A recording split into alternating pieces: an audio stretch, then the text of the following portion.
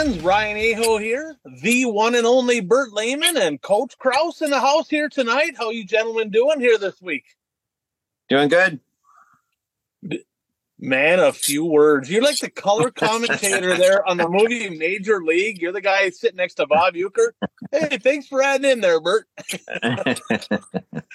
Bert, I figured Kraus. You got a great opportunity right now to let our Pick'em group have it because they think they're good and smart, but they're not. We all know that. And then you bailed on the opportunity, Bert. What opportunity? To rip on those guys. They're all talking smack because they're beating us in the Pick'ems and all this and that.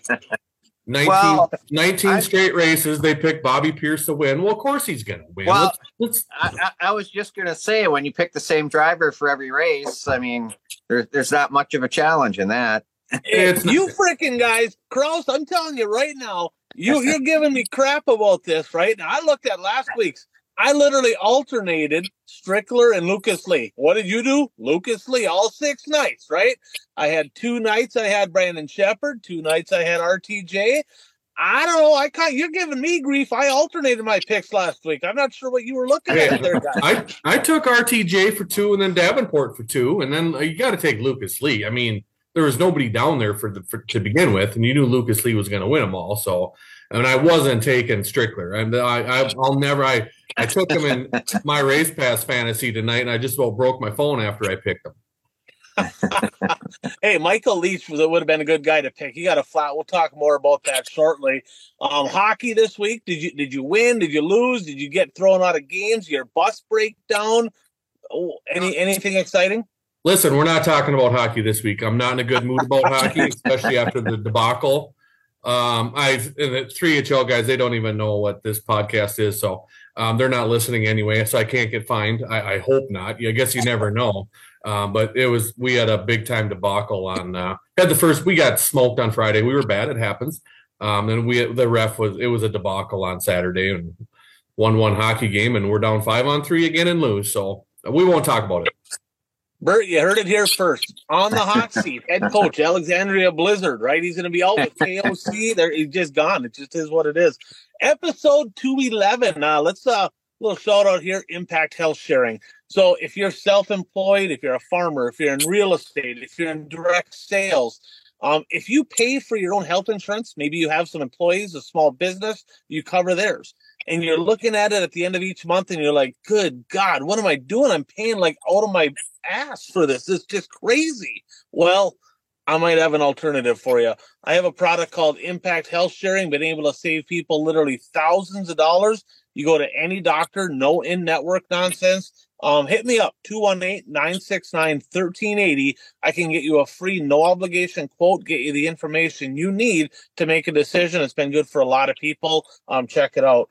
So, little disclaimer, we like to have a lot of fun, like to talk a little shit, like to stir up some drama. We like to do it all, right? So if you're soft, if you're one of those kind of new generation people, your feelings get hurt really easy, this might not be for you. Now, just don't do anything dumb. We won't pick on you, okay? It just is what it is. But we'll say the good, the bad, the ugly, a little bit of everything. And sponsors, sometimes they agree with what we say, sometimes we don't. These are our opinions. And we have, as you can see already, we have a few swear words in the show because it's racing, right? That's what we do. You ever been to the racetrack or in Kraus's shop? That's just how it works. So there's your disclaimer. Breaking news in Wissota, right? We're getting to that point now to where we're starting to get rolling into a lot of schedules dropping, a lot of things happening. The biggest thing that happened this week, though, Coach Kraus, we've been talking about it. Big announcement in Princeton. What happened there? Yeah, Princeton Speedway is now obviously ran, I believe, by the Wagamans and Nate Fisher and basically the Ogilvy Raceway crew, and 100% full with soda. I know, Ryan, it's something we've been talking about, get some of these tracks back with soda, and Princeton was a huge Wissota track for a lot of years. Huge down in that area on Friday night, a lot of cars that ran there. So that is big news, especially over in that area on a Friday night. They needed a track over there with that. So hopefully, like I said, they got a heck of a Friday, Saturday night right now. So big, huge news. You know it's going to get ran well. You know they're going to do things the right way over there. So super excited to get Princeton back on board on the Wissota map. Yeah, and the Wagaman Group, right? I've known that family for a long time. They used to sponsor me. Between them and all the folks helping at Ogilvy, they're the folks that are going to be running the Princeton Speedway. I'm not sure who's all in charge or who the main guy is. Probably Nate. I'm not positive. But I tell you what, if it's any inclination what goes on in Ogilvy on how successful that place has become, they're going to do a good job here at Princeton. I wouldn't want to be them. I got to be honest with you, right? Running one track is a lot of work, right? A lot of work. Running two tracks, I tell you what, they better have some anger management classes. There's going to be all kinds of stuff. I wish them the best of luck. So we got a few more things here in WISSOTA world. Before we get to that, though, how about a little shout out to one of our newest sponsors here, Hard Charger Performance Specialties. That's Nick Hoff out in Sidney, Montana. And I've known Nick for quite a while. In fact, he used to build engines for me. He built one in the mods. Thing was super smooth. I mean, that thing was really good. And, he's done it all. Over 20 years of building engines.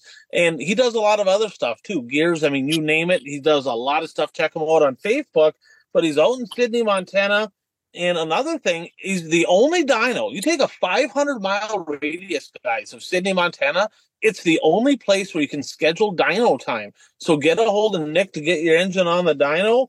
Also, for you crate folks out there, Nick builds engines, right? But he's also the representative, the certified engine, I guess, repairer, is it what would it be called, for the crate engines out in that region. So he can definitely fix your crates if you have an issue. Also, shipping a non-factor. So it doesn't matter where you are in the country. He's got ways that are at a very affordable cost to ship your engine to and from Sidney, Montana to have work. That's Nick Hoff, 406-478-4437. Hard Charger Performance Specialties. Thanks for coming on board there, Nick. We certainly appreciate it. So I got a fan feedback question here from Rick. All right. And it said, all right, this is Rick. All right, you WISSOTA people that get your feelings hurt. I'm reading the question, okay? This ain't me. All right, it says, I see WISSOTA is now allowing Willys Super Bowl carburetors in both the modified division and in the late models. I also see that Willys wrote a big fat check to WISSOTA for a sponsorship. Is this a slippery slope? Is the only reason that they actually put this rule into place because they got money in their pocket? Your guys' thoughts. I'll let. You're muted. I'm gonna say yes and no, Ryan, to that one, because it is something we did talk about at the meetings. Was that carburetor, and I can't remember where it was going down the road. But it was, well, let me put it this way: they first came out with the concept rule on the modified or in the Midwest mods. Guys showed up with Super Bowl carburetors because the rule said any 4-barrel carburetor. Well, there's multiple guys, including my buddy in the 34. They're going to throw a Super Bowl carb on there. So we did talk about it.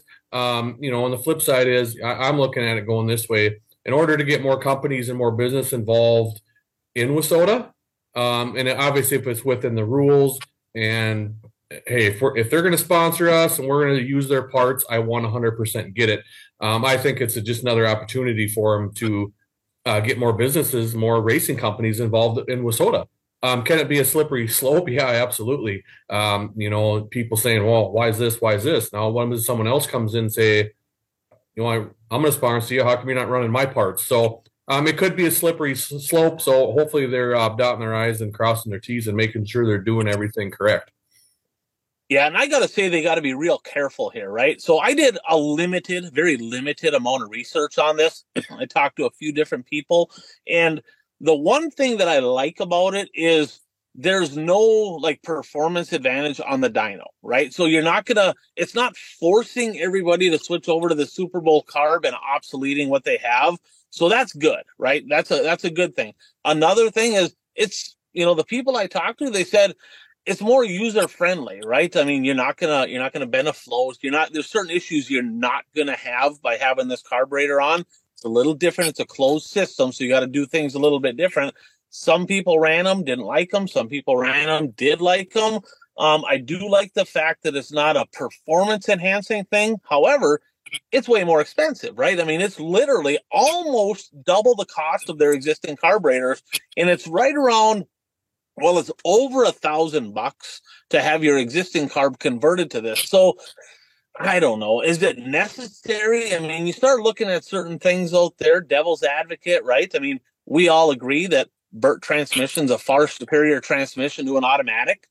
Maybe they should allow, I mean, look at some things that make sense to make those rule changes. Maybe that's in the future. I'm not sure.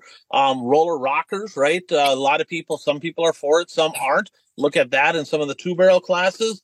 But I can see how the perception is, well, they wrote a check and now we can run that product. Slippery slope. I'm gonna say this. I did talk to a member of the tech committee, and it sounds like, and I'm pretty happy to report this, that it's a lot more of a cohesive unit. It's not one individual, and it doesn't matter who that individual is. It's not one person saying, hey, we're going to allow this or we're not. It's there's a whole group of people coming together doing some research. So I think they're making a step in the right direction. So Rick, I guess Coach Kraus said it best. Yes, slippery slope. But maybe necessary because we're trying to get more marketing partners in WISSOTA. So overall, maybe it'll be a good thing. So, Bert, any thoughts on that? On sanctioning bodies changing rules, and then immediately upon that, hey, we got a new sponsor, but we're going to allow product X, right? Without knowing anything about the products, what comes to mind for you when you hear about that? I mean, I agree with you guys that it is a slippery slope, but I mean, I guess explain it to me a little bit. I mean, this carb doesn't give a driver an advantage over a different carb, does it? From the limited amount of research that I did, no. On the dyno and stuff, it's supposed to not be a performance enhancing. It's just a smoother deal and more user friendly as far as maintenance goes. I mean, as long as it doesn't give a driver an advantage by using that product, I don't have a real big issue with it, but I mean, I do agree it's a slippery slope. You know, you get a sponsorship check and then, you know, all of a sudden that product is allowed. But unfortunately, in these times, sometimes you have to do stuff like that to get funds. I mean, you've talked a lot about, you know, WISSOTA going out and seeking sponsorship. And I mean, if they got this sponsorship, I mean, sometimes you have to give a little to get a little. Yeah, overall, it might be a good thing. I guess the jury's still out. We'll see how that transpires. So one thing that I look at as a positive, my sources tell me that, and I don't know when the last time this happened, but we know that this is the final year. 2024 is the final year of WISSOTA's contract with Hoosier. We know that last year, right, they voted to increase the cost. They stuck with that this year. And in different areas of the country, right, UMP, for example, tires are so out of control price with Hoosier that it's not a sustainable business model. Well, they actually, the current board took it upon themselves to talk to the various different tire manufacturers in dirt track racing. They asked for bids. I don't know the numbers or anything on that, but they didn't just rest on it and say, hey, we're with Hoosier no matter what. No, they went to American Racer. They got a bid from American Racer. They went to Goodyear. They declined because I don't think they build really dirt racing tires except the NASCAR stuff. Bert Kraus, when you hear that WISSOTA as a board is actually going out and seeking, at least getting quotes on different tire manufacturers, what's your thoughts on that? Well, I mean, go ahead, Bert. Go ahead. Well, I think it's a good thing. I mean, you should never just stay true to one company without going out and, you know, at least researching the costs from a different company. And by researching the costs from a different company, you're also keeping your current company honest on what they're charging you, hopefully. Kraus, anything to add? Yeah, well, my big thing is I think at the end of the day, from what I've heard, they're looking out for the drivers. They want to make sure they give the drivers the best cost, the best price to help us save money. Because like I said, I know if them late model tires, and I've talked to a lot of drivers Obviously now that with my position here at Viking Speedway, there's a lot of drivers out there worried about tire costs. So my big thing is I think WISSOTA is doing the best thing for us, and they want to do what's best for the drivers. Hey, we have to keep our costs down, and then that's what we're going to do. So I'm excited that, hey, they're going out there getting bids, and they're looking out for us drivers. Yeah, tip of the cap to the board. I mean, from the end of the season, right, around the meeting time till now, this is kind of the most active I've seen an actual WISSOTA board for a long time. So I'm excited for that. And, we're not afraid to dig them when they need it. But the fact is, it looks like they're making some effort. They're trying to move this thing forward. So we're pretty happy to see that. So, guys, let's jump into the top 5 stories of the week, brought to you by our friend Brad Parson Soil and Ag Solutions. So if you're in Western Minnesota, North Dakota, South Dakota, if you're in farming, what are you looking to do? Make more money. How do you do that? Higher yields, right? Have the right stuff in your spray packages. Don't know much about it, but I know that on, let's say, tires, right, the right chemicals give you better results. It is what it is. This is legal, right? You can do this. It's called having the right stuff in your farm spray packages. Well, what is that? I tell you what, call Brad, because he has all the answers. He's done the research. He's got the data. He's got the numbers. Let him, he's part of the racing community, see if he can help you be more successful. His number, 320-219-3542. That's Brad Parsons, Soil and Ag Solutions. All right, guys, number 5, big, sexy Brandon Overton with a homecoming trip to his kind of home turf, kind of where he kind of cut his teeth, down in Screven, Georgia. Did you guys get to watch anything from Screven night 1 or night 2? I watched both features.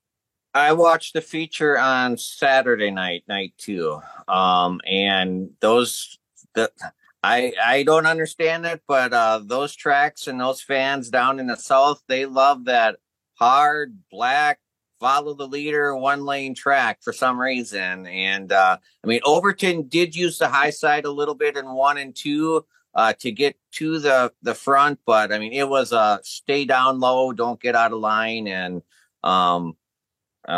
type of a race. And another interesting thing, Scott Bloomquist was doing some announcing, so that was kind of cool. Yeah, him and Dwayne Keith up in the booth. And if you've never heard Dwayne Keith, he's kind of got that WWE vibe. He's got that little different tone of voice. He's pretty fun. And then, of course, my buddy Changa, his favorite driver, just kidding, of all time, Scott Bloomquist. He's a Moyer guy, just kidding. But having him in the booth, all them years of experience, that's kind of a fun deal. Garrett Smith gave that one away, right? It was literally rubber, Bert, in 3 and 4. On the green flag, right? Everybody, and they said that 1 and 2 you can move around, but they got Overton got to him. They got into lap traffic, and he kind of slid up to the top. He tried to maybe make something happen around the outside of 3 and 4, and Overton went by him, never looked back. And quite honestly, Garrett Smith stuck with him. He was right there. In fact, he won night 1 down there. Garrett Smith did, but he might have had the faster car there on night number 2.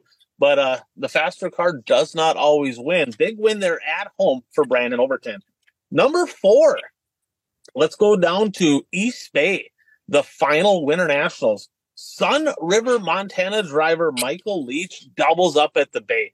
Guys, anytime we have a WISSOTA driver, he's also an IMCA driver, head down south, whether it's Arizona, right, or Texas, or wherever it may be, Florida, and they stack a couple wins, that's a big deal.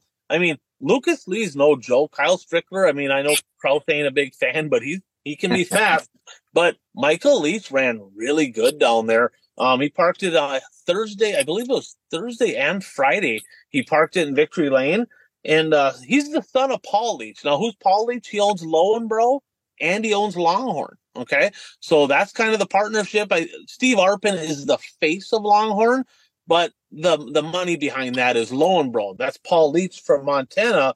He also had a really good night there on the last night. Had a flat kind of halfway through, came from dead last. He just outside the top 5 with a 6th place finish. And guys, he came over to WISSOTA country this past year, towards the end of the year, over to like Ogilvie and some of our traditional postseason invitationals.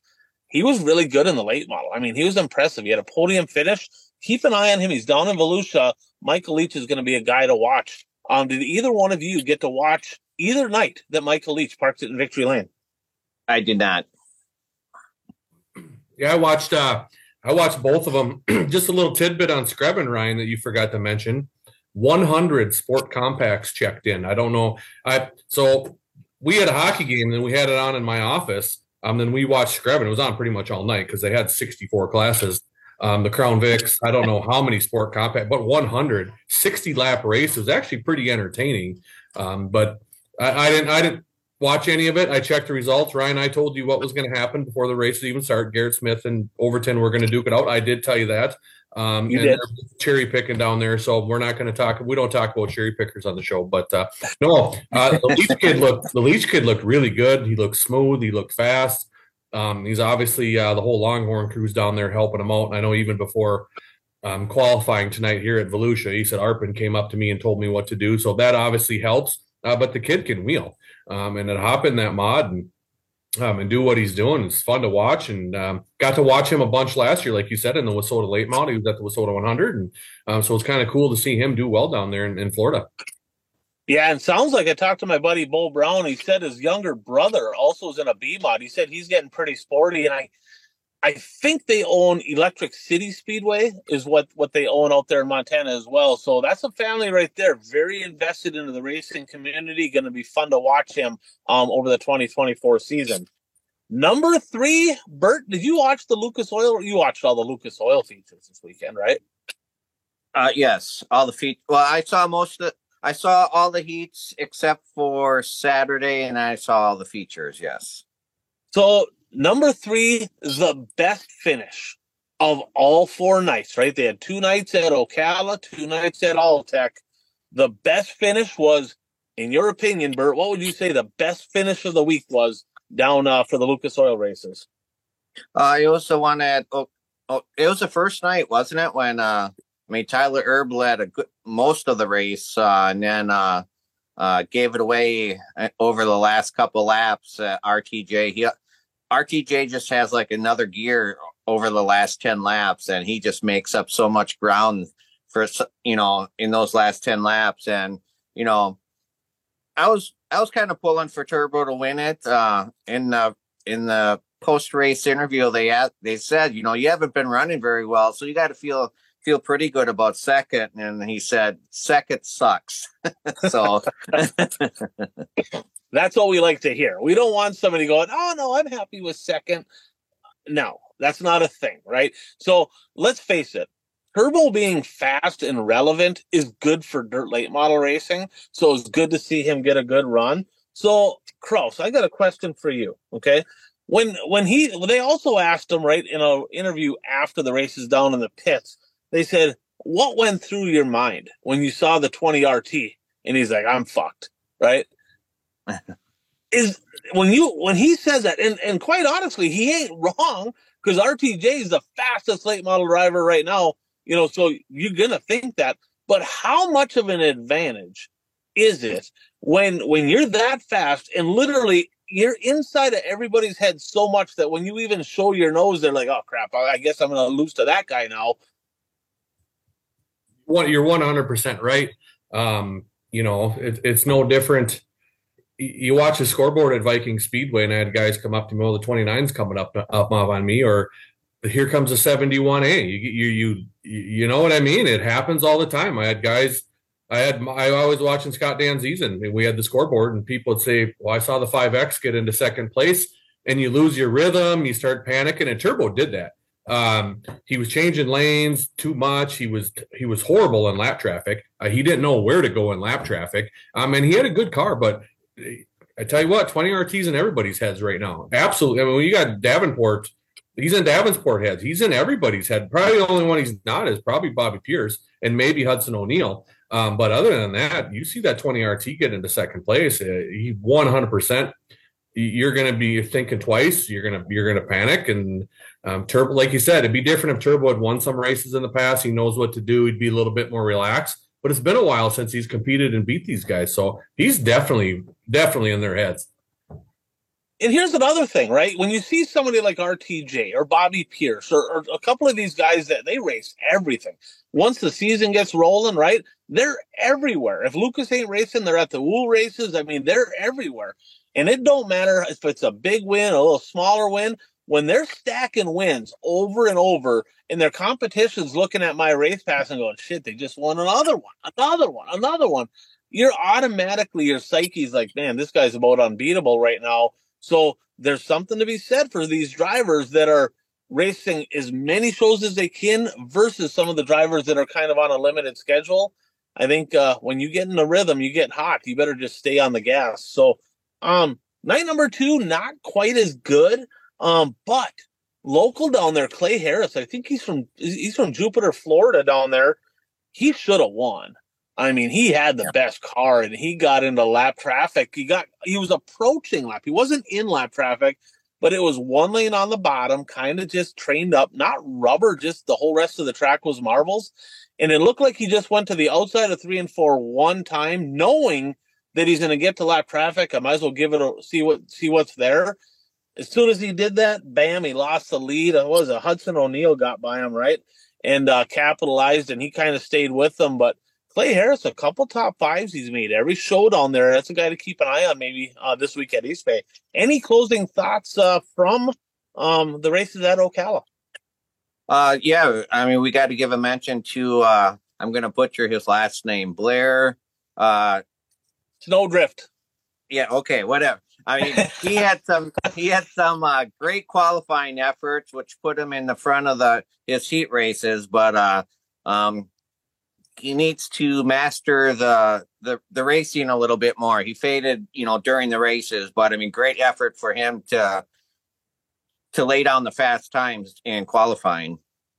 He's got a quick car, but Coach, you probably watch this too. The one thing I noticed with him, especially on the starts, is when he comes in the corner, his car settles and his left rear comes down and he skates up the racetrack. And the guys like RTJ, they're keeping their stuff all loaded. Maybe it's something in his left foot, not trail braking. Maybe it's the shock package. But if they can fix that, I think he's got the speed. What do you think? Yeah, for sure. He's got the equipment. He just needs more lap time with those guys. You know what I mean? Different cars. Things like that. So he's not afraid. I'm sure he'll be down there. He's down there all the time. He'll be East Bay, Volusia, all that. He knows where the gas pedal is. And I think he'll get some help down there from somebody for sure. And, it's good. Like Bert said, great to see him up front and doing well, getting some good qualifying runs. And that late model stuff, Ryan and Bert, its track position is unbelievably huge in that sport right now. And anyway, you saw McCready's. The only reason why he won is basically because of track position. So that's huge right now. And every time they interview one of these guys, got to get better at qualifying. I got to get better at qualifying. The reason why Shepard struggled so much, he's been terrible in qualifying. You start behind these guys, 10th. You're not on a consistent basis going to pass Thornton, Davenport, Pierce, McCready, O'Neal. It's not going to happen. So, Snowdrift, he's got the qualifying done. Now we got to get the racing under control. Yeah, we're going to call him the modern day Terry Casey, maybe is what we'll call him, right? He's kind of the same boat. So, number 2, you mentioned T-Mac, right? First Lucas Oil win since October 8th of 2022. Now, he did win one of them split feature races in the mix, but his first actual A main. So night number 2 at Alltech, you said he started up front. What a tale of 2 racetracks, right? Night 1, it was rubbered up in time trials. I mean, it was horribly bad. And they went out and they had an hour and a half intermission. The track was better, not great. Night number 2, didn't rain or nothing, way more moisture, a little character in the track, and guess what? Way better racing. Water saves lives. Track promoters, you want good racing? Water the racetrack. It helps, I promise. But on night number, we'll start with night number 1. So RTJ getting it done, Moran second, Rocket 1 third, kind of the usual suspects. 17th to 4th for Tyler Bruning. Hell of a run for Bruning there. And Jimmy Owens with a top 5 finish. Now, couple guys on night number 1 that, in my eye, were pretty quick.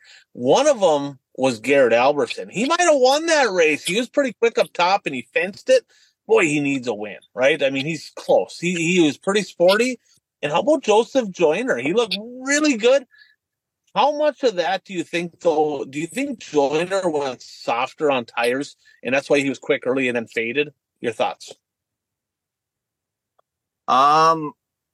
I thought that they said that all the drivers were on the same tire except for one. One had a 3, the other ones had 2s. Was he part of that mix they were talking about? I think so. Okay. Yeah, he just faded. I mean, he was super fast, and then he just fell apart. Kraus, night number 1, anything stick out to you? Bruning stuck out to me the most, but anything else stick out to you guys?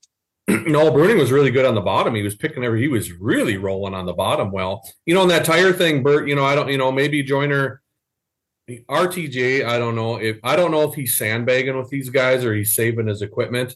But even the next thing when he was, I can't remember who was catching him. Was it Moran that was catching him? And then all of a sudden it was like, it was a straightaway within 2 laps. So I'm like, is he saving his equipment or what's going on here? Is it tire combinations or what? But, maybe Joyner was. I know they had to have left front, right front had to be 2s, and then they had the 2-3 option on the right rear.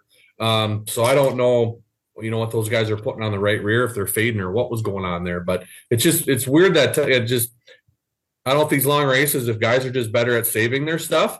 And some of these guys are like, hey, I'm running up front with these guys. Let's go. And all of a sudden, boom, 10 laps left, you wear your stuff off. So it's interesting to see the comers and the goers and who saves their stuff and who's really good at saving their tires and being fast the last 5 laps. Yeah. Go ahead, Bert. Well, I was just going to say, I mean, this was night 1 and night 2. I mean, last week we had spent a lot of time discussing rivalry between RTJ and Superman. Right now, I don't think there's a rivalry because Superman's not fast enough for there to be a rivalry. I think he got lapped both nights at Alltech. So Superman's got some he's got some work to do to keep up to these guys. You know who else has some work to do is Brandon Sheppard, right? I mean, over the last 4 races, his best finish was an 8th. He ran good at Volusia. He was pretty quick at Volusia. And East Bay is kind of a place where you can't ever count out Brandon Sheppard. But, boy, I tell you what, he just, like you said, he's not qualifying well. He's starting deep. He's getting buried. He's not moving through. He did, I think, maybe pass a bunch of cars there on night number 2. But he ain't been up to snuff. Night number 2, T-Mac, I mean, when he gets out front, he's a conserve mode guy. Dalton Wilson, he got second. Guys, he was in the conversation many times last year. I mean, are you really in the conversation with RTJ, Pierce, and Huddy? Maybe not, but he was at next level, right? He's right there. Do you think he can maybe sneak out a win before the end of Speed Weeks? I think it's definitely possible. I mean, he's shown enough to me where, if everything falls into place, he can get a win. I mean, like we've stated, the key is qualifying well. So you start up front in your heat race and do well in your heat race, and you start up front in the feature. Seems to be qualifying pretty well. The Reaper, Ryan Gustin, 15th. The third, Bruning, back-to-back 4th place finishes. So he's showing some speed. Clay Harris with a 5th. Didn't even know he was in the top 5 when they interviewed him. RTJ, guys, on night number 2 was over a second a lap faster than T-Mac the final 2 laps before he drove into the fence. He won 2 of 4. He is clearly the faster car. Do you think RTJ wins that race if he doesn't step on his wiener there? I thought he had something going south before that because he was catching those guys.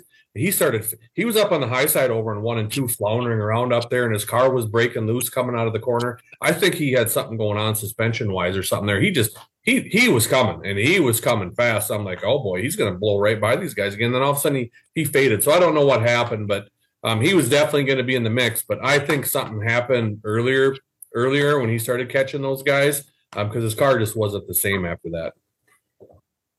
So number 1 story of the week, brought to you by our friends at Fastlane Motorsports and Powder Coating in Ashland, Wisconsin, home of the Galloper chassis and proud sponsor of the number 1 series in all of Wissota racing, the Northland Superstock Series. They do custom fabricating, powder coating. They sell parts. They sell tires, safety equipment. They can fix anything. And you're not going to meet a better guy than Chris Bredding and the crew over at Fastlane Motorsports and Powder Coating. That's in Ashland, Wisconsin.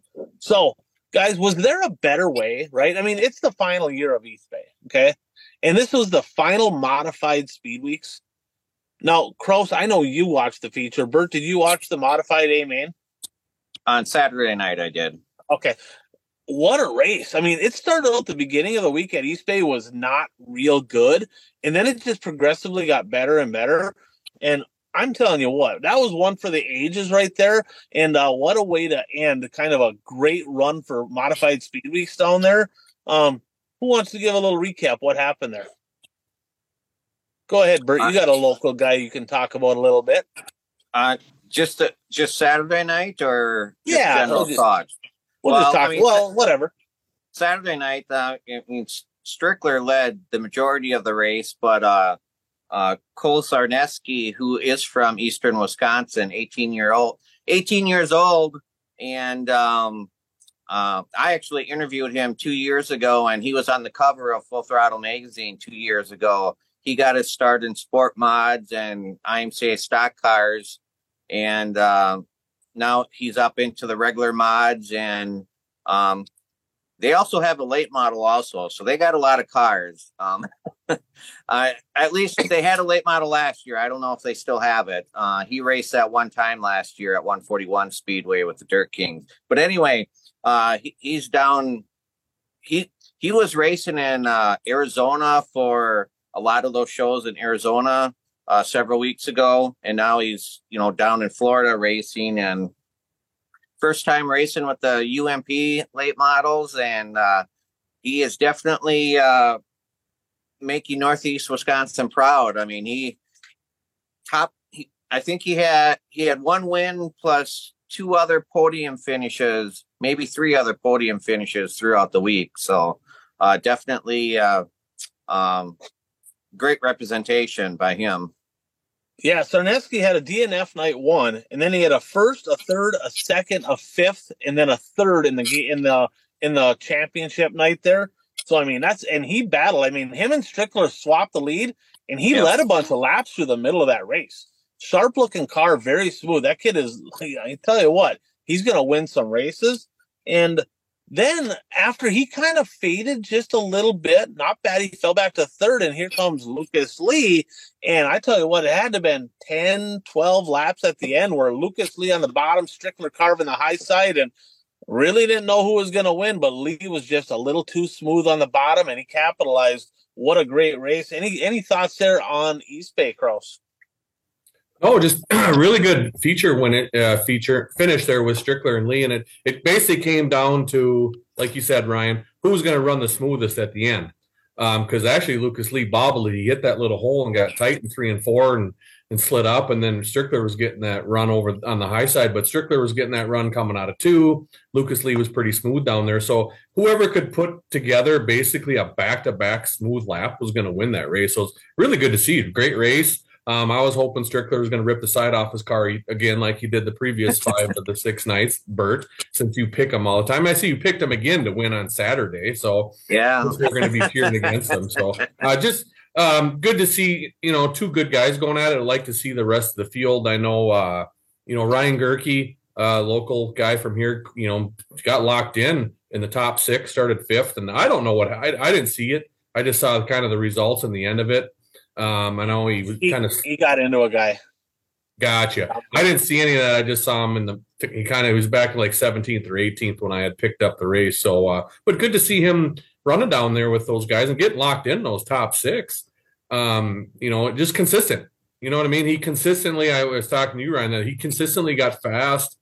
The first few nights he was coming from deep, and then all of a sudden you start starting up there, and then you're going to finish higher. So good to see Ryan, local guy, Wissota guy, likes to travel.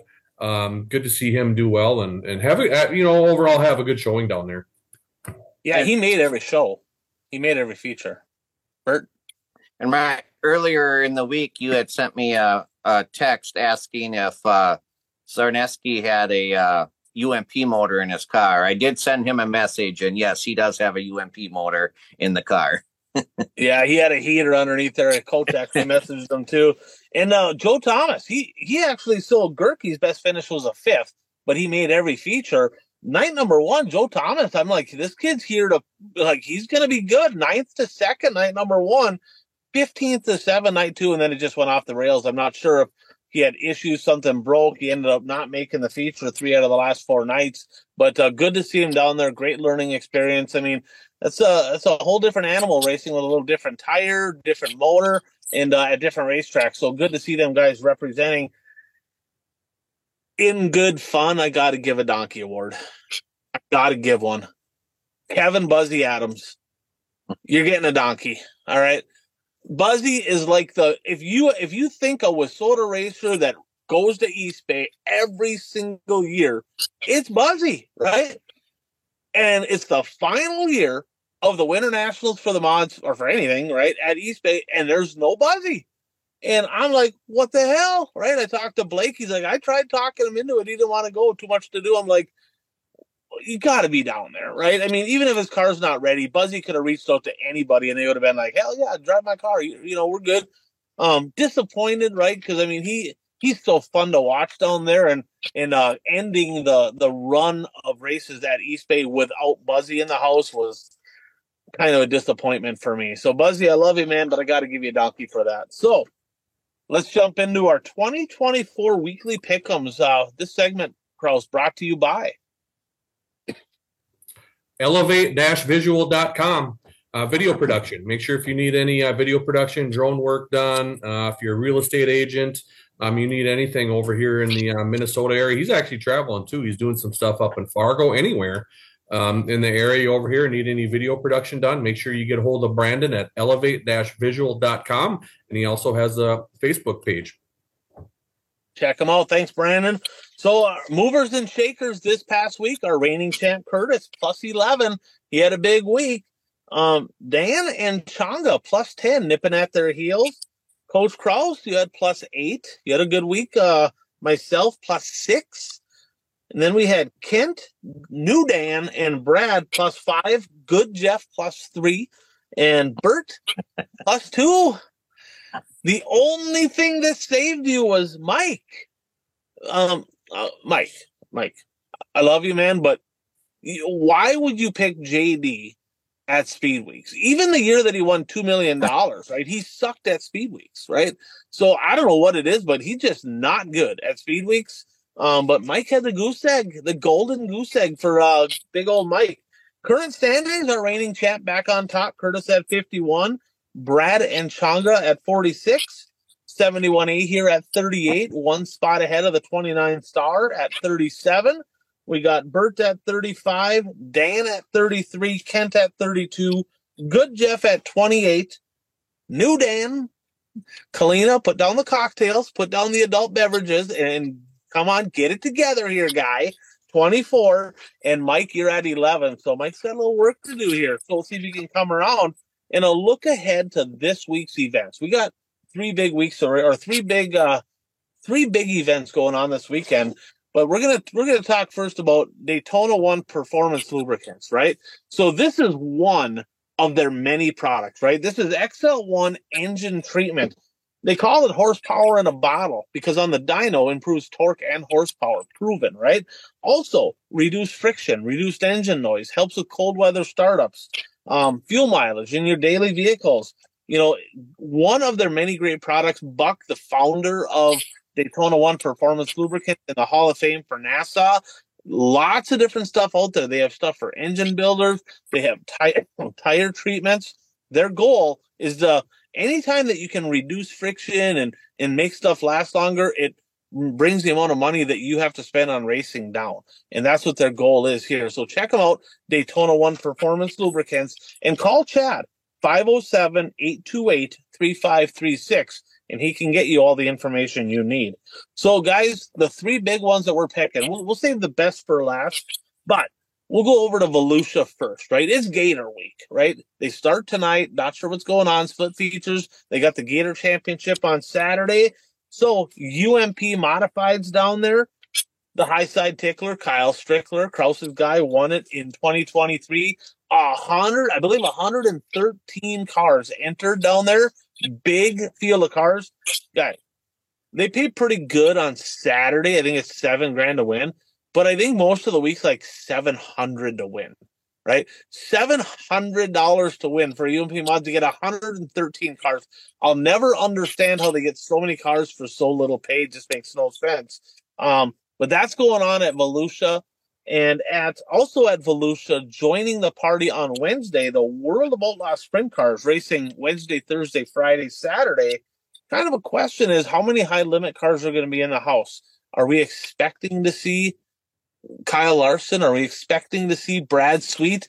I've been looking online, haven't seen anything. Do you guys think that some of them high limit guys are going to show up? I know Rico's going to be there. Do you think most of their followers are going to be there, or do you think they're going to skip it? What do you guys think? I think there'll probably be some there, but I don't think the majority of the drivers will be there. Coach? Yeah, it's going to be really, really interesting to see who's going to be there. Because I think if there's some of those guys not there, the high limit guys, I don't think they're going to race any of those races, the World Outlaw stuff. So it's going to be real interesting to see who shows up.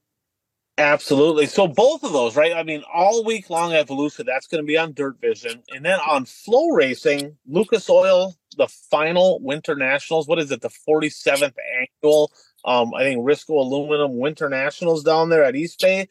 Tonight, rained out. They're going to kind of unique how they're going to do it. So we're doing the show. It's Monday.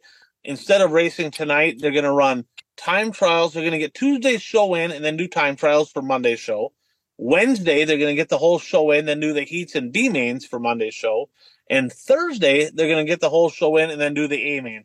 Guys, your thoughts on them adding that in and getting that Monday show in the way that they're doing it? Any thoughts on that? I don't mind the way they're doing it. To me, since this is the last year for East Bay, I mean, you want to get as many shows in down there as you possibly can. And I think this way is probably a better way than running like two complete shows, one show during the afternoon and the other show at night.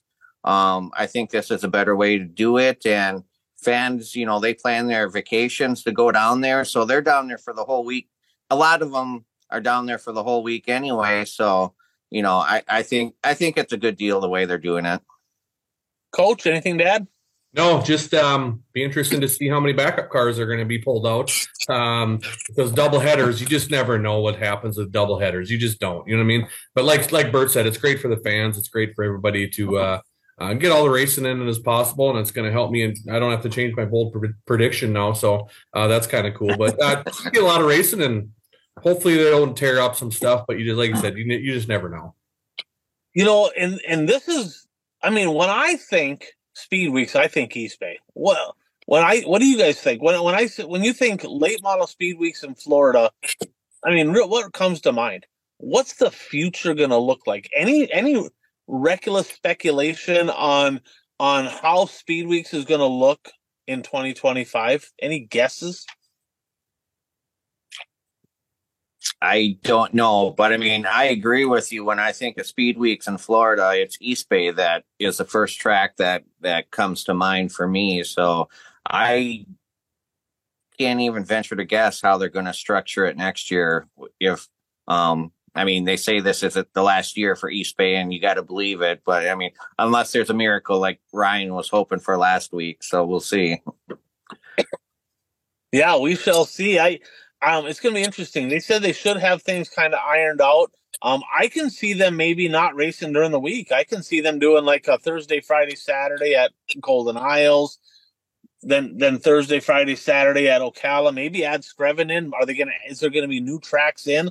It's going to be interesting to see. It's going to be it's a bummer, right? That place is disappearing. I mean, is it always the best racing? No, but is any track? And there's a lot of history at that place. But it's going to be a pretty cool event this weekend. So, Krause, anything to add there on the upcoming events? No, they're they got plenty of options down there. They're going to come up with something. It's always been East Bay Volusia. It's just the way it always has been. The mods are here. and it's kind of a good rotation. You got a little bit of everything down there, but they have plenty of options, and I would assume everybody's down there anyway. So let's just keep them down there. They'll find some dates and they'll figure it out. Maybe a 2, and maybe that's what they're thinking. They had the 2, then the day off, and then the 2 with Ocala, or wherever they're at. Maybe they're going to continue that, take a day off, and add some more tracks. Maybe, who knows? Yeah, it'll be interesting to see. So stay tuned. I'm sure they'll have an announcement before too long. So let's jump into a blast to the past with WISSOTA of the 2000s, right? So in the 2000s, championship sprints faded off, right? Halfway through the decade. A new class was introduced to WISSOTA Racing, the WISSOTA Midwest Modified. But before we talk about that, a shout out to the folks at Dirt Track Supply in Watertown, South Dakota. Ron and Trevor Anderson, great ambassadors to the sport. Both had a lot of success on the racetrack. Their cars, the Aero Chassis, they've had a lot of success.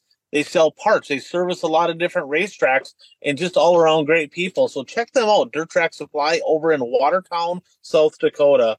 So guys, let's touch a little bit on the champions. We're not going to touch on all the classes this week. We'll just focus on these two. We'll touch on the sprints and the B mods. We'll just kind of split it up so we don't have an hour long just on this, right?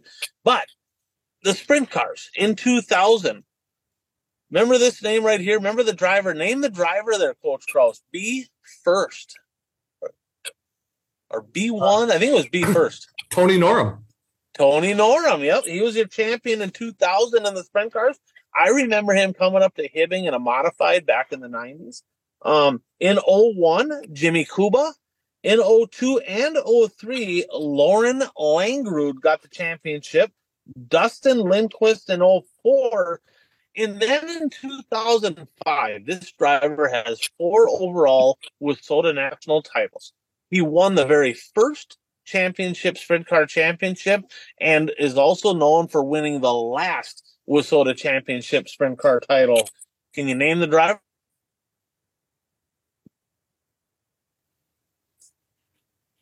Can you tip us off? You got a number for us? Oh, one of the Swensons. X.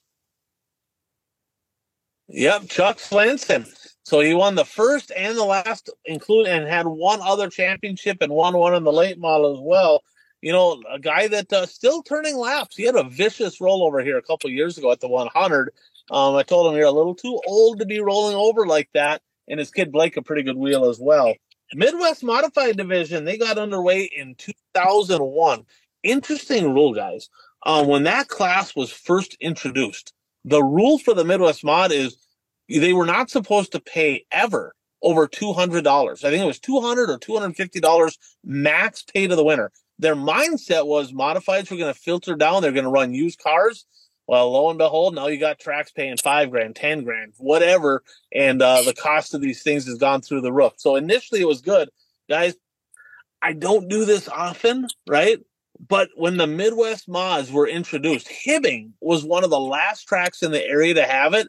And this was an area where Bill Engelstad and I definitely agreed. Like, we had conversations about this. Yes, me and Billy had conversations, civil conversations, and we agreed that it was a horrible idea at the time to bring another class to WISSOTA, because all it did was take away from the mods, take away from the supers. Now it's turned into a good class. I mean, there's a lot of great drivers. It's the biggest class in WISSOTA, but man, it didn't really add any drivers. It just took the pie and cut it into another piece is all it did. And that's an area where me and Billy definitely agreed. So your first ever national champion was a driver that raced down at Deer Creek, down a couple other tracks down south, Jim Arnold. Coach Kraus, your second WISSOTA Midwest Mod National Champion. This gentleman, I knew him best for running in the super stock division, also ran in a modified and lost his life either last year or the year before, way too young. You might have raced against this guy. Do you remember the name? No, I don't. I'm thinking. Number 7E. Oh, Neil Eckert. Neil Eckert, yep. So he was the second one. And then Dick Peterson, I believe he was number 54. He used to come up to Proctor. He won it in 03. And then the old cowboy in 2004, okay? Now, in 2004, This father-son duo became the first ever father-son combination that has won WISSOTA national titles in the history of WISSOTA racing. Who won the Midwest Mod title, Coach Kraus, in 2004? Oh boy, I don't know. 2004? Was it Dick Peterson? No, that was 2003. Father-son. When he won it, he became the first father-son duo to win a national title. And when we were talking about Arizona, you said, man, this guy here's one of the best WISSOTA Midwest Mod drivers ever. So Travis Sauer? Travis Sauer. Yep, Ron Sauer won the Mod 4 title in 03, and then Travis Sauer won the Midwest Mod in 04, and they became the first father-son combination to win national titles. Kind of cool. And then in 05, 06, and 08, the old Iron Man himself, Shane Sabraski, he got it done. In 07, Brockstar. And then in 09, this duo right here, Dad won in 1997 and 98, won the modified national title. This driver won the Midwest Mod title in 09 and went on to win a couple WISSOTA, at least one, I think two WISSOTA late model national titles as well. Kraus or Bert, you might have this guy. Dustin Strand. Yep, so second driver, him and his dad, Brian Strand, second duo to win father-son. So, stories from the 2000s. So when you guys think the decade of the 2000s, when it comes to WISSOTA racing, to me, there's two huge stories that stick out.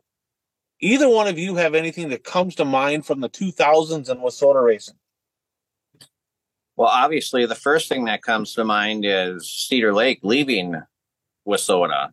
And then the whole DTRA and Goodyear tires and all of that took place. What was that, 2004, 2005, somewhere in there?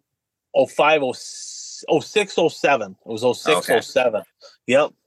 And boy, I tell you what, that got interesting. So, for those of you that maybe weren't around then, right? Cedar Lake was, at least in that area, the mecca of WISSOTA racing, right? I mean, when I personally thought like WISSOTA late model guys, Cedar Lake was like the who's who. I mean, it was unbelievable, the talent. And I mean, it didn't matter if it was that or mods or supers. I mean, they had some hitters. And when you won, guys, back in the 2000s, 90s and 2000s, when you won at Cedar Lake, you felt like you just won the Daytona 500, even on a regular night. Okay. I mean, that was the place to be. Now, in what would have been 05, the late model guys, right, decided, hey, let's do something different. And they wanted to just switch over, and they had a sponsorship deal come from Goodyear that if they run Goodyears, they were going to have a big sponsorship for the late models. And WISSOTA, the people running WISSOTA at the time and the people running at Cedar Lake started butting heads. And at the time, the president of WISSOTA said, over my dead body, if you're going to drop sanctioning from late models, you're dropping sanctioning from everything, and we're taking the WISSOTA 100 away from you. Cedar Lake said, well, I tell you what, you need us more than we need you. And for a couple of years, it was a little sketchy at Cedar, but it got strong again. And they decided to go their own way, and they brought a few tracks with them: Superior, Monster Hall, Grand Forks, right? Casson. So there was a few tracks that came with them, and they formed the DTRA, Dirt Track Racing Association, and they had a different points format, kind of a chase type deal, and it was all Goodyear tires. And boy, that upset the apple cart, right? Because then the WISSOTA 100 moved around, and that's never been the same. The WISSOTA 100 has never been the same as it's been at Cedar. No disrespect to Huron, I-94, or whatever. It just is what it is. Also a different era. But we talk about WISSOTA, right? Submitting bids, getting bids from American Racer. This right here, right? This right here was a huge change for the promoters, because there was a lot of tracks that we're looking at. Hey, this is working. We're going to jump ship. We're going to go Goodyear. And Hoosier met with the board and so on, and they come up with a deal that they gave every track at that time $1,500 per class that is sanctioned with SOTA on Hoosier tires, up to a max of 4, so you got $6,000. So Hoosier was started divvying money back to the racetracks to get them to stay. That is still here today. That never would have been a thing, right? If not for the DTRA. And, you know, it was, but that was a huge era. Bert, you're spot on. I mean, that was a time where, and that's really been the whole demise of WISSOTA in the state of Wisconsin. There's only a couple tracks left over there. And boy, WISSOTA was so strong over there for so many years. And with Cedar Lake leaving, now they got Super Stocks back, right? They're having a Challenge Series show. They've had a Street Stock special. So there's hope that at least maybe a couple classes can come back. But any other thoughts there from the 2000s, either Coach Kraus or Bert? Well, the 2000s was when Eastern Wisconsin left WISSOTA also. Was that early 2000s when they left?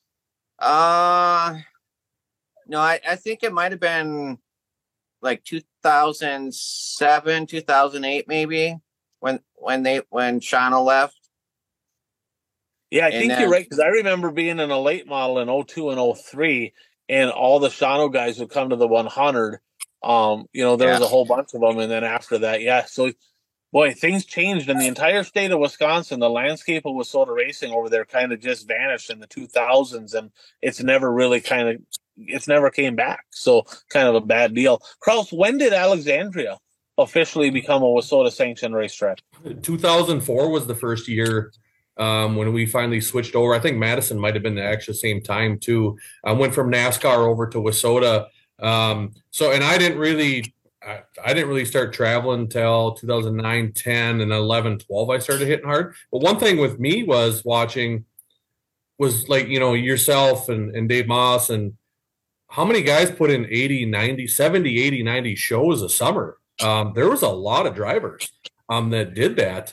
I remember 2011, I finished 7th in national points. I had 15 wins and I think like 43 shows, and I got 7th. I think 15 wins today I would have been in the top couple, other than the 7A and the 78. But it's just crazy. I just remember seeing, hey, you open all the dirt back in the day, because a lot of times there wasn't stuff online yet, and you had to open all the dirt. And Ryan Hale's got 94 shows, or Moss has got 89 shows. So that was kind of one thing that I saw when I was young back then, just seeing, watching all these guys get all these shows in and racing 4 or 5 nights a week, and watching you traveling across the country or wherever it was. It's kind of my memories of that era.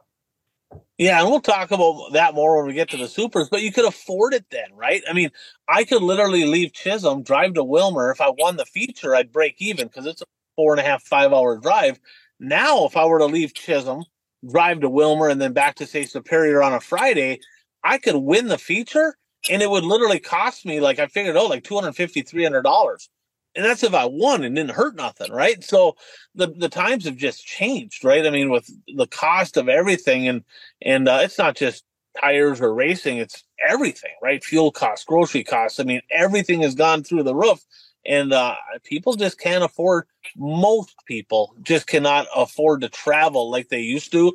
But man, there was a lot of racing. We'll talk more about that when we get to supers. So the last lap.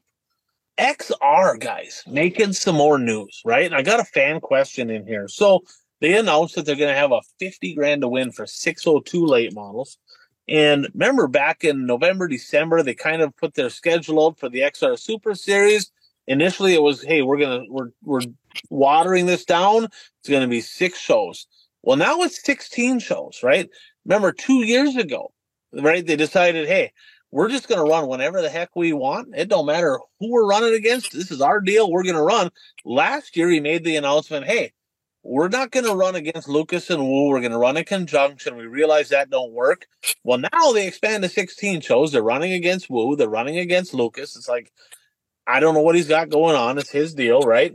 But the question came, you look at some of these $100,000 to win shows. This came from Joe. And Joe said this. He goes, you look at these $100,000 to win shows for modifieds, for 604 lates, right? For stock cars. The biggest paying show this year for the XR that I've seen, right, that I've heard about, is 30 grand to win. Now, are the late model guys going to be a little offended by that they're racing for only 30 grand to win compared to 100? And then if you look from a fan's perspective, the cost getting in has been, and I get it, you got to cover the expenses, I get it, but now they're charging more to get in at some of these races than they did last year for 100 grand to win races. Your thoughts on this whole XR deal?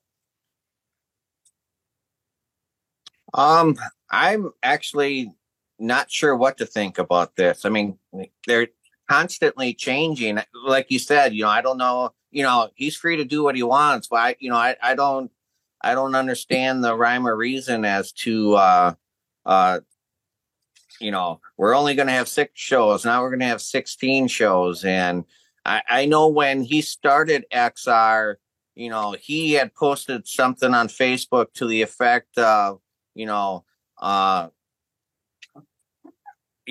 that, other series weren't paying money and now he's paying money, and, which ultimately caused the other series to ante up a little bit too. So it is curious that his late model purses have gone, well, I shouldn't say purses, to win. I don't know what the total purse is. Yeah, I mean, he's unapologetically himself, right? He's kind of got that, that FU money, right? I'm going to do whatever the hell I want. Don't care. It is what it is, right? I'm not going to ask for permission, forgiveness. I'm just going to do whatever I do. For example, their opener, right, at Ultimate Speedway in North Carolina, literally just a few weeks away, running head-to-head with a Lucas Oil doubleheader at Golden Isles. Ogilvy, everybody's excited. XR Super Series coming to Ogilvy for a doubleheader. Well, guess what? They're running against World of Outlaw late models, have a Pennsylvania swing that weekend. There's super late model guys, right, in Minnesota, Dustin Sorensen and Brent Larson, that they have some fans. They have an opportunity to race right at home, and they're going to schedule that event against a Pennsylvania. Kind of weird, right? Your thoughts on them scheduling against those events? And there are 16 shows, the top 10 counts for points, only 30 grand to win. Can we expect to see the same kind of car counts we saw last year? I mean, what's your thoughts on this? Kraus? No, you're not going to, but you also have to remember last year what he did with his purse. Do you remember the drivers were complaining about he had the 100 and the 50 and 10 for second place? He cut a lot of those down. He was paying down more. So I don't know if he's doing that. Is it going – I've been looking right now. Is it going 30, 20, 15? You know what I mean? I don't know. Is he paying much more? No, it's not. If you run it against that other it's series, listed. All you're doing is screwing the fans over there. So it's like you said, especially with people over here, and then all of a sudden you're going to look at it and I got to pay this much, and I don't even know who's going to be coming. Where last year, those guys were coming, they were committed to the series, and he was running off dates, kind of like the Flow Racing was. So yeah, I don't know. I don't know. 12 most of the shows are 12,000 to win, and there's a few 30,000 sprinkled in there, and who knows? I don't see a points payout either. He had a pretty decent points payout last year too. So he's only been in the series game for 1 year at this Super Series. I think he's going to fine tune just to make sure he's not losing a bunch of money, which who knows, he could have done that at some of these shows. He's obviously a fairly smart guy. I don't think he's going to continue to lose thousands and thousands of dollars. So, but it's, who knows? It's tough. It's sad to see him competing against, Lucas and World Outlaw. Yeah, I thought 2 series, World of Outlaw and Lucas, I thought that was too many, because personally as a fan, I love when they're all together. When I have all the good cars together, that is, for the fan experience, that's the best. But guess what? He doesn't need our permission to do anything. He's going to do what he does. There ain't nobody else, I guess, really stepping up and kind of putting it out there. So, I mean, it is what it is. I mean, I'll give him that, but interesting. It's interesting to say the least. Another thing, Busch Light Clash at the Coliseum. Brad's deal, NASCAR guy. What a debacle, right? First things they announced, it was going to be Heat Saturday, Feature Sunday. I was off a day last week. But they decide initially that Saturday night's going to be fanless. We're not going to have fans in there on Saturday. And everybody went nuts. They're like, what the hell are you talking about? Well, then they're like, okay, well, we're going to let fans in for free on Saturday. And then you had some weirdos like, what do you mean you're going to let us in for free? Like, they're mad about that, which made no sense. Well, then the weather looked like it was going to come in. So they moved the whole thing to Saturday. Guys, I tell you what, I mean, it was empty. There was nobody there. I mean, they could not have made money at that deal. Could they have? I mean, maybe with the marketing money, TV, I don't know. But if they had to go off just fan attendance, that looked abysmal. Thoughts? Well, I mean, obviously, if they made money, it was strictly because of the TV. Because yeah, like you said, I mean, there weren't a lot of fans there, and I mean, a lot of that is due because they moved the event from Sunday to Saturday. So I mean, people are, everything changed when that happened. I did hear that portions of California did get 4 inches of rain, so it was probably a wise decision that they did that. But even the fans that were there was like limited concessions and stuff. I mean, it was just it almost seemed like, them wanting to go fanless on Saturday for the heats originally. It just kind of makes you think that they're trying to save like on labor costs for concessions and stuff like that. But I mean, it's just like you're spending all this money to pave the Coliseum. You would think hiring some workers to work concessions would just be a drop in the bucket. Is that deal done? Is it coming back there? Is it done? Is it going to go somewhere else? I'm not sure, but was this the third year that was there? At least the third. So. I mean, those first couple years, the place was darn near packed, and that place can hold the people. And it was a big event. So I don't know, maybe NASCAR looked and said we didn't have a bunch of pre-sold tickets or something, and hey, let's move this up to one day because they ran the Mexico race ran on Sunday. I don't know if you guys watched any of that. Suarez that was actually a decent race, and it was all drivers from down in that area racing. So I don't know. It's a tough deal. They used to make it a big hoopla. I mean, you had all the stars there. You had movie stars there. You had everything there. So, I don't know. Maybe it was the reason why Joey Logano went after Ty Gibbs and to get a little something excitement going in the mix anyway. But I didn't see much of it. I watched a little bit of a race, but everything I've heard and seen, it didn't go real well. No, yes. and Hamlin won. They went to overtime. Hamlin won, and then Bert. Did you catch what Hamlin said in his victory lane deal or in his post-race speech? No, I didn't. Yeah, I just got done beating your favorite driver. he's not afraid to throw some shots out there. And they're talking about Kyle Larson, right? He's talking about Kyle Larson. Of course, Hamlin still owns the car Bubba drives for, right? Yeah. Yeah, Larson's not happy with Bubba. I didn't see what happened, but Larson dumped him. So in the closing laps, Bubba Wallace got in the back of him like 3 laps in a row, just bam, bam, in his bumper cars, his tight quarters, and then finally he shoved him up the track, and then Kyle Larson just flat out dumped him, spun him right around. He's like, well, I guess I'm over it, he said. I don't know if he's over it, but I'm over it. But yeah, I mean, any guesses? That race, of course, used to be the Bud Shootout, the Busch Clash. I mean, it used to be at Daytona. Now it's gone to California, to the Coliseum. Now, any guesses? Any guesses on where it might go next? Have you heard anything where it could go? I haven't heard anything, and I think part of the problem is, I mean, we'll all admit the Daytona 500 is like NASCAR Super Bowl. I mean, that is the race of the year. That's the race any driver wants to win.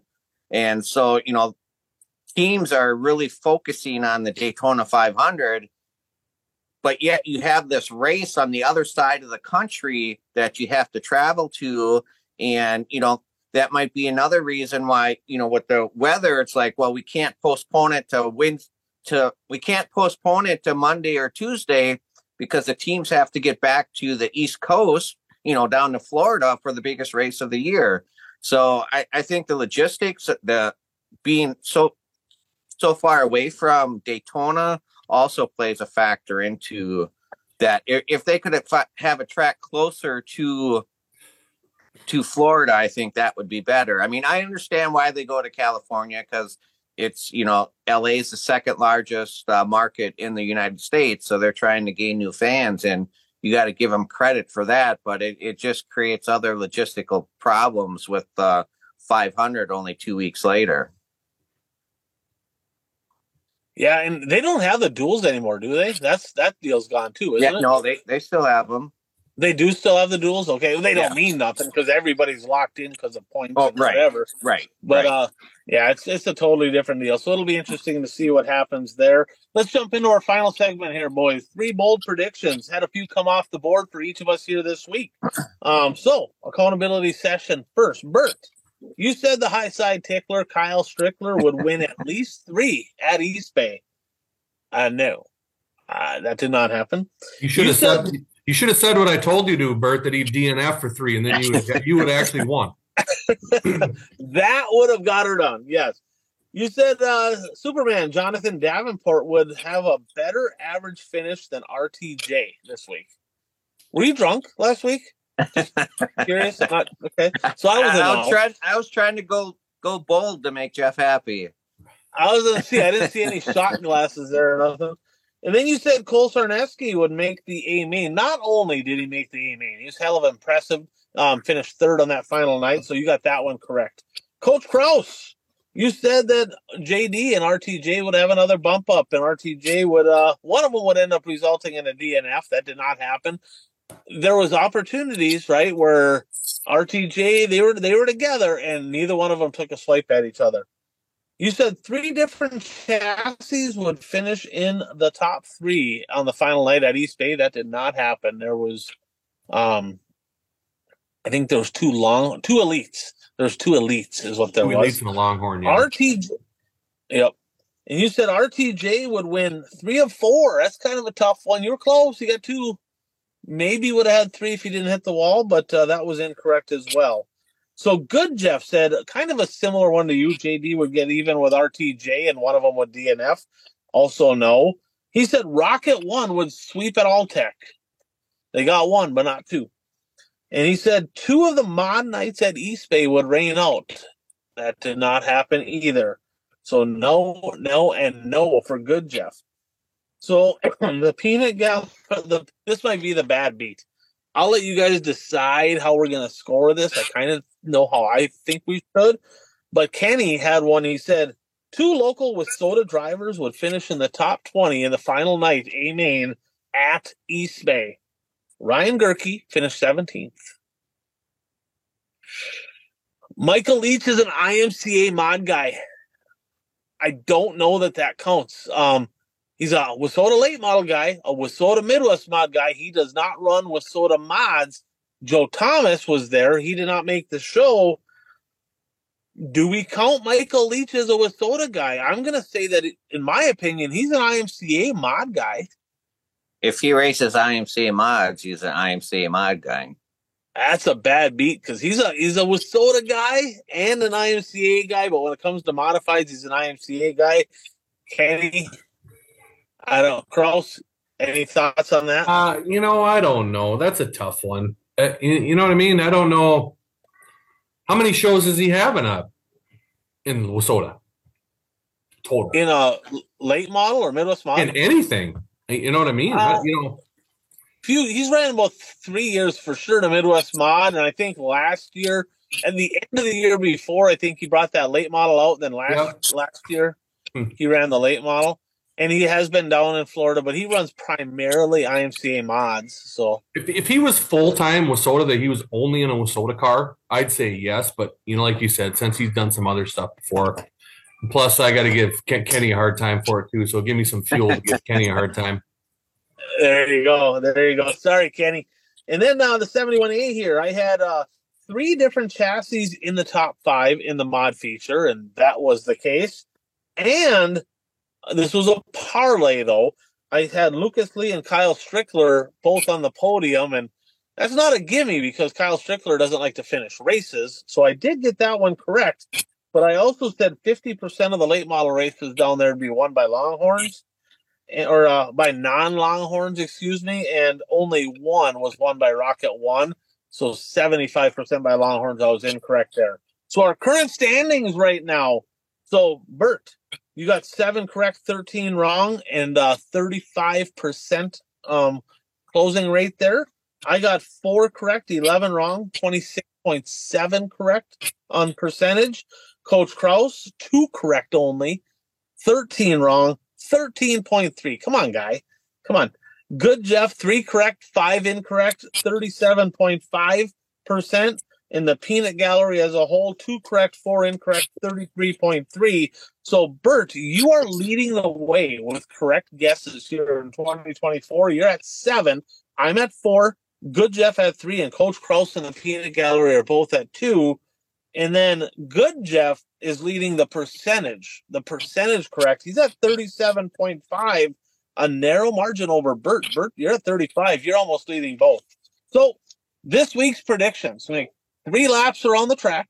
We're going to make racing, typically racing related, sometimes sports, but usually racing related predictions. It's got to be something that either did or did not happen. So I got a couple from the peanut gallery here. So we're going to go Coach Kraus, Bert, peanut gallery, then myself, Coach Kraus. What do you have for your first prediction? First one, we're going World of Outlaw Sprint Cars with my boy Donnie Schatz. He's going to be on the podium 3 of 4 nights at Volusia this week. Okay, Donnie Schatz, you said 3 of 4 on the podium? That's right. I hope so. This bold prediction should be like golf. Low score wins. Because I'm bold.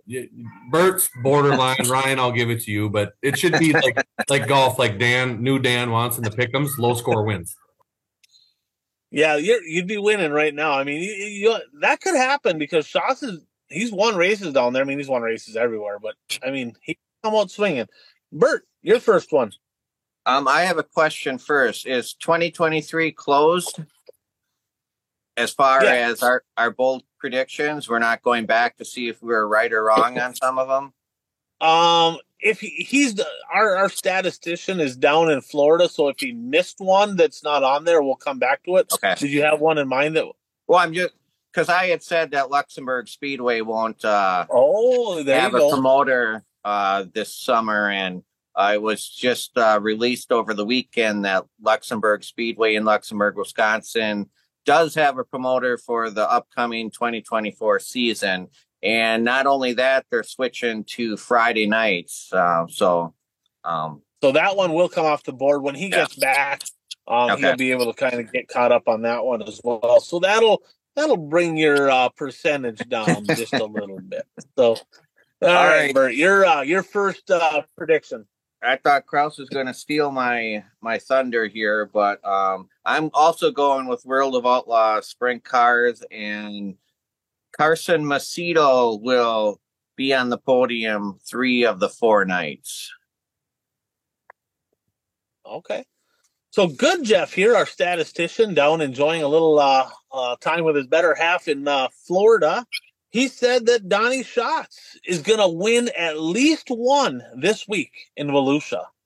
So Schatz is going to win at least one in Volusia. That doesn't count. I'm going to text Good Jeff right now and tell him that doesn't count. I'm about ready to say I don't think he'll even sniff the podium all weekend, but I mean, I don't know. I think that's pretty bold myself. Chris Peterson, he actually sent one in. They're talking about the big deal, kind of the year of the modified race. There's a few big ones coming up. Brandon Davis is going to win the big deal at the Mississippi Thunder Speedway. Brandon Davis is a hell of a race car driver, second in the USRA points, and he's won a lot of races. So Brandon Davis is going to win. Kent sent us one here as well, and he's going Volusia this week for the modifieds. The Herminator. Kenny Wallace going to finish top 10 in the Gator Championship Saturday night in the A main. So there's that one. And then we have Curtis. Curtis sent us 3 picks. No Kenny this week. He didn't get picks in time or predictions in, but we got 3 from Curtis. And he said this: Brandon Sheppard will win at least 2 A mains before March 1st. Could happen this week. He's good at East Bay. got to find some speed. You think he can win 2 guys before March 1st? Maybe if RTJ and Pierce stay home, possibly. Okay. I'm going to go with my first pick. And I'll go, you know what? I'll go down to the World of Outlaw Sprint Cars as well. I'm going to do a little parlay here. Kraus said he likes bold predictions. I'm going to go bold. Okay. Rico Abreu is going to win at least 2. And Donnie Schatz will have no more than 1 podium this week at Volusia. Just to go against your guys' right there. All right, Coach Kraus, back to you. We're going to East Bay. We're going to go there's going to be 5 different winners at the 6 events, the 6 features at East Bay. 5 different winners. That would be cool. That would be cool. Bert? I am also going to East Bay, and I'm going to say that Hudson O'Neal will have the highest average finish throughout the entire week. That's going to be very similar to Good Jeff's pick here, and he's going to go with a little parlay action. So the combination of Ashton Winger, Hudson O'Neal, and Turbo, that combination will have a higher average finish over the whole week than RTJ, Brandon Sheppard, and T-Mac. Curtis, his second one. At the end of the 2024 season, RTJ will be the dirt-on-dirt #1 late model driver in America to close out the 2024 season. Okay, my second one here.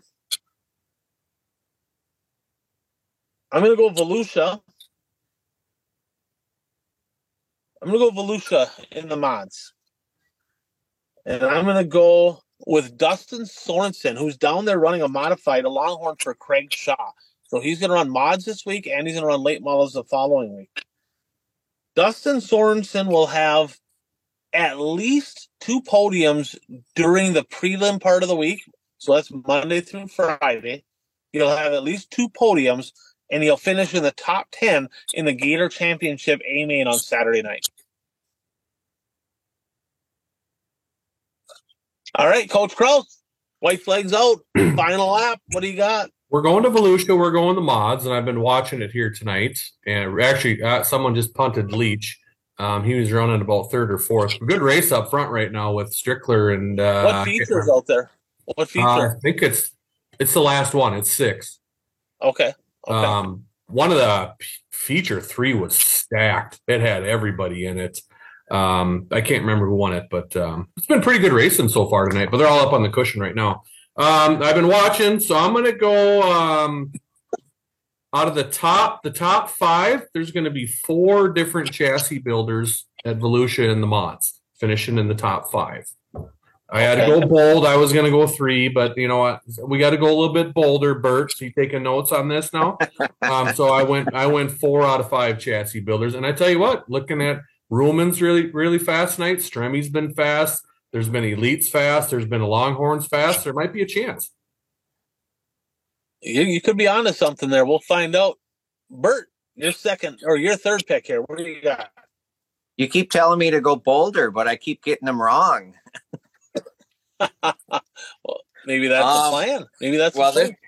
I guess after last week, this one may not be as bold as what it would have been otherwise, but I'm going to say also at Volusia, Cole Zarneski will finish in the top 10 in the Gator feature on Saturday. Okay. All right, Good Jeff's third and final prediction. Though there's 4 nights of World of Outlaw sprint car action this week at Volusia. High limit regulars that are on the list in attendance will have a higher average finish than the World of Outlaw regulars over the week. Kind of interesting. So we're going to have to he's going to have to do some math. He's a statistician, so he's on it. We'll see how that works out. Jim gave me one, and he said he wanted to go really bold. He said he's kind of sick of Kraus whining all the time, so you want to go really bold. RTJ is going to win at least one at East Bay this week. I'm kidding. He said he goes. I had to say that and get that out there because I wanted to see his reaction. We got one. He sucked at East Bay last year, but the odds of him not winning one is not very good, right? So Curtis's final one here. We're going to talk late models here, okay? In the 2024 season, the Rocket as a whole, not counting the house car. So this excludes Hudson O'Neal. But between all the World of Outlaw A-Mains and all the Lucas Oil A-Mains, Rocket Chassis will have no more than 5 A-Mains wind all year long in World of Outlaw and Lucas Oil. That's bold. That's bold. And I'm going to go my third and final pick here. So, I'm going to go with a parlay. You know what? I'm going to go World of Outlaw Sprint Cars here. The World of Outlaw Sprint Car Championship is going to end exactly in this order. David Gravel, Carson Macedo, Logan Schuchart. That will be your top 3 specifically in that order in the championship points for 2024. So we'll push that one out a bit. So there it is. Episode, what is that? 211 in the book. A lot of racing this week. Looking forward to seeing East Bay, Volusia. Bert, what do you got? I have a couple of things. It was announced on Facebook that Eastern Wisconsin will have a new late model driver. Kyle Frederick, who has raced IMCA stock cars, posted that he will be racing a late model on a limited basis this year. He said he had an opportunity that a car owner wanted to field a late model, and he was given the opportunity to drive it, and he said it was too good to pass up. So he's going to be racing a late model at some shows. He's still going to race IMCA stock car also, so he'll be doing double duty when he races the late model. And then the other thing is, I just got to give a shout out to Jason Fager for winning down in New Zealand. Beat Bobby Pierce, so Bobby Pierce can't win them all. And that track down there seats 15,000 people. I went to their website, and it seats 15,000 people. And it looked like there was 14,500 there. It was full. There had to have been double the people there than was at the Busch Light Clash, right? I mean, there's way more people there. And you know what else I noticed at that deal down in New Zealand? The energy, right? I mean, they were hooting and hollering and cheering and screaming. That's kind of missing here stateside. We don't quite have that environment as much as we used to. So that was good to see down under. So with that said, that's 211 in the books, guys. Fun to talk some racing. A lot to catch up on here this week. We'll keep everybody in the loop, and if anybody has bold predictions, send them our way. You know, we'll get you on the list, and put down in the comments below any comments you have. Just start hammering, punch them buttons down there. Let us know what you think, and thanks for tuning in. As always, I'm Ryan. That is Coach Kraus. That's Bert Lehman. Thanks for tuning in to the One to Go show.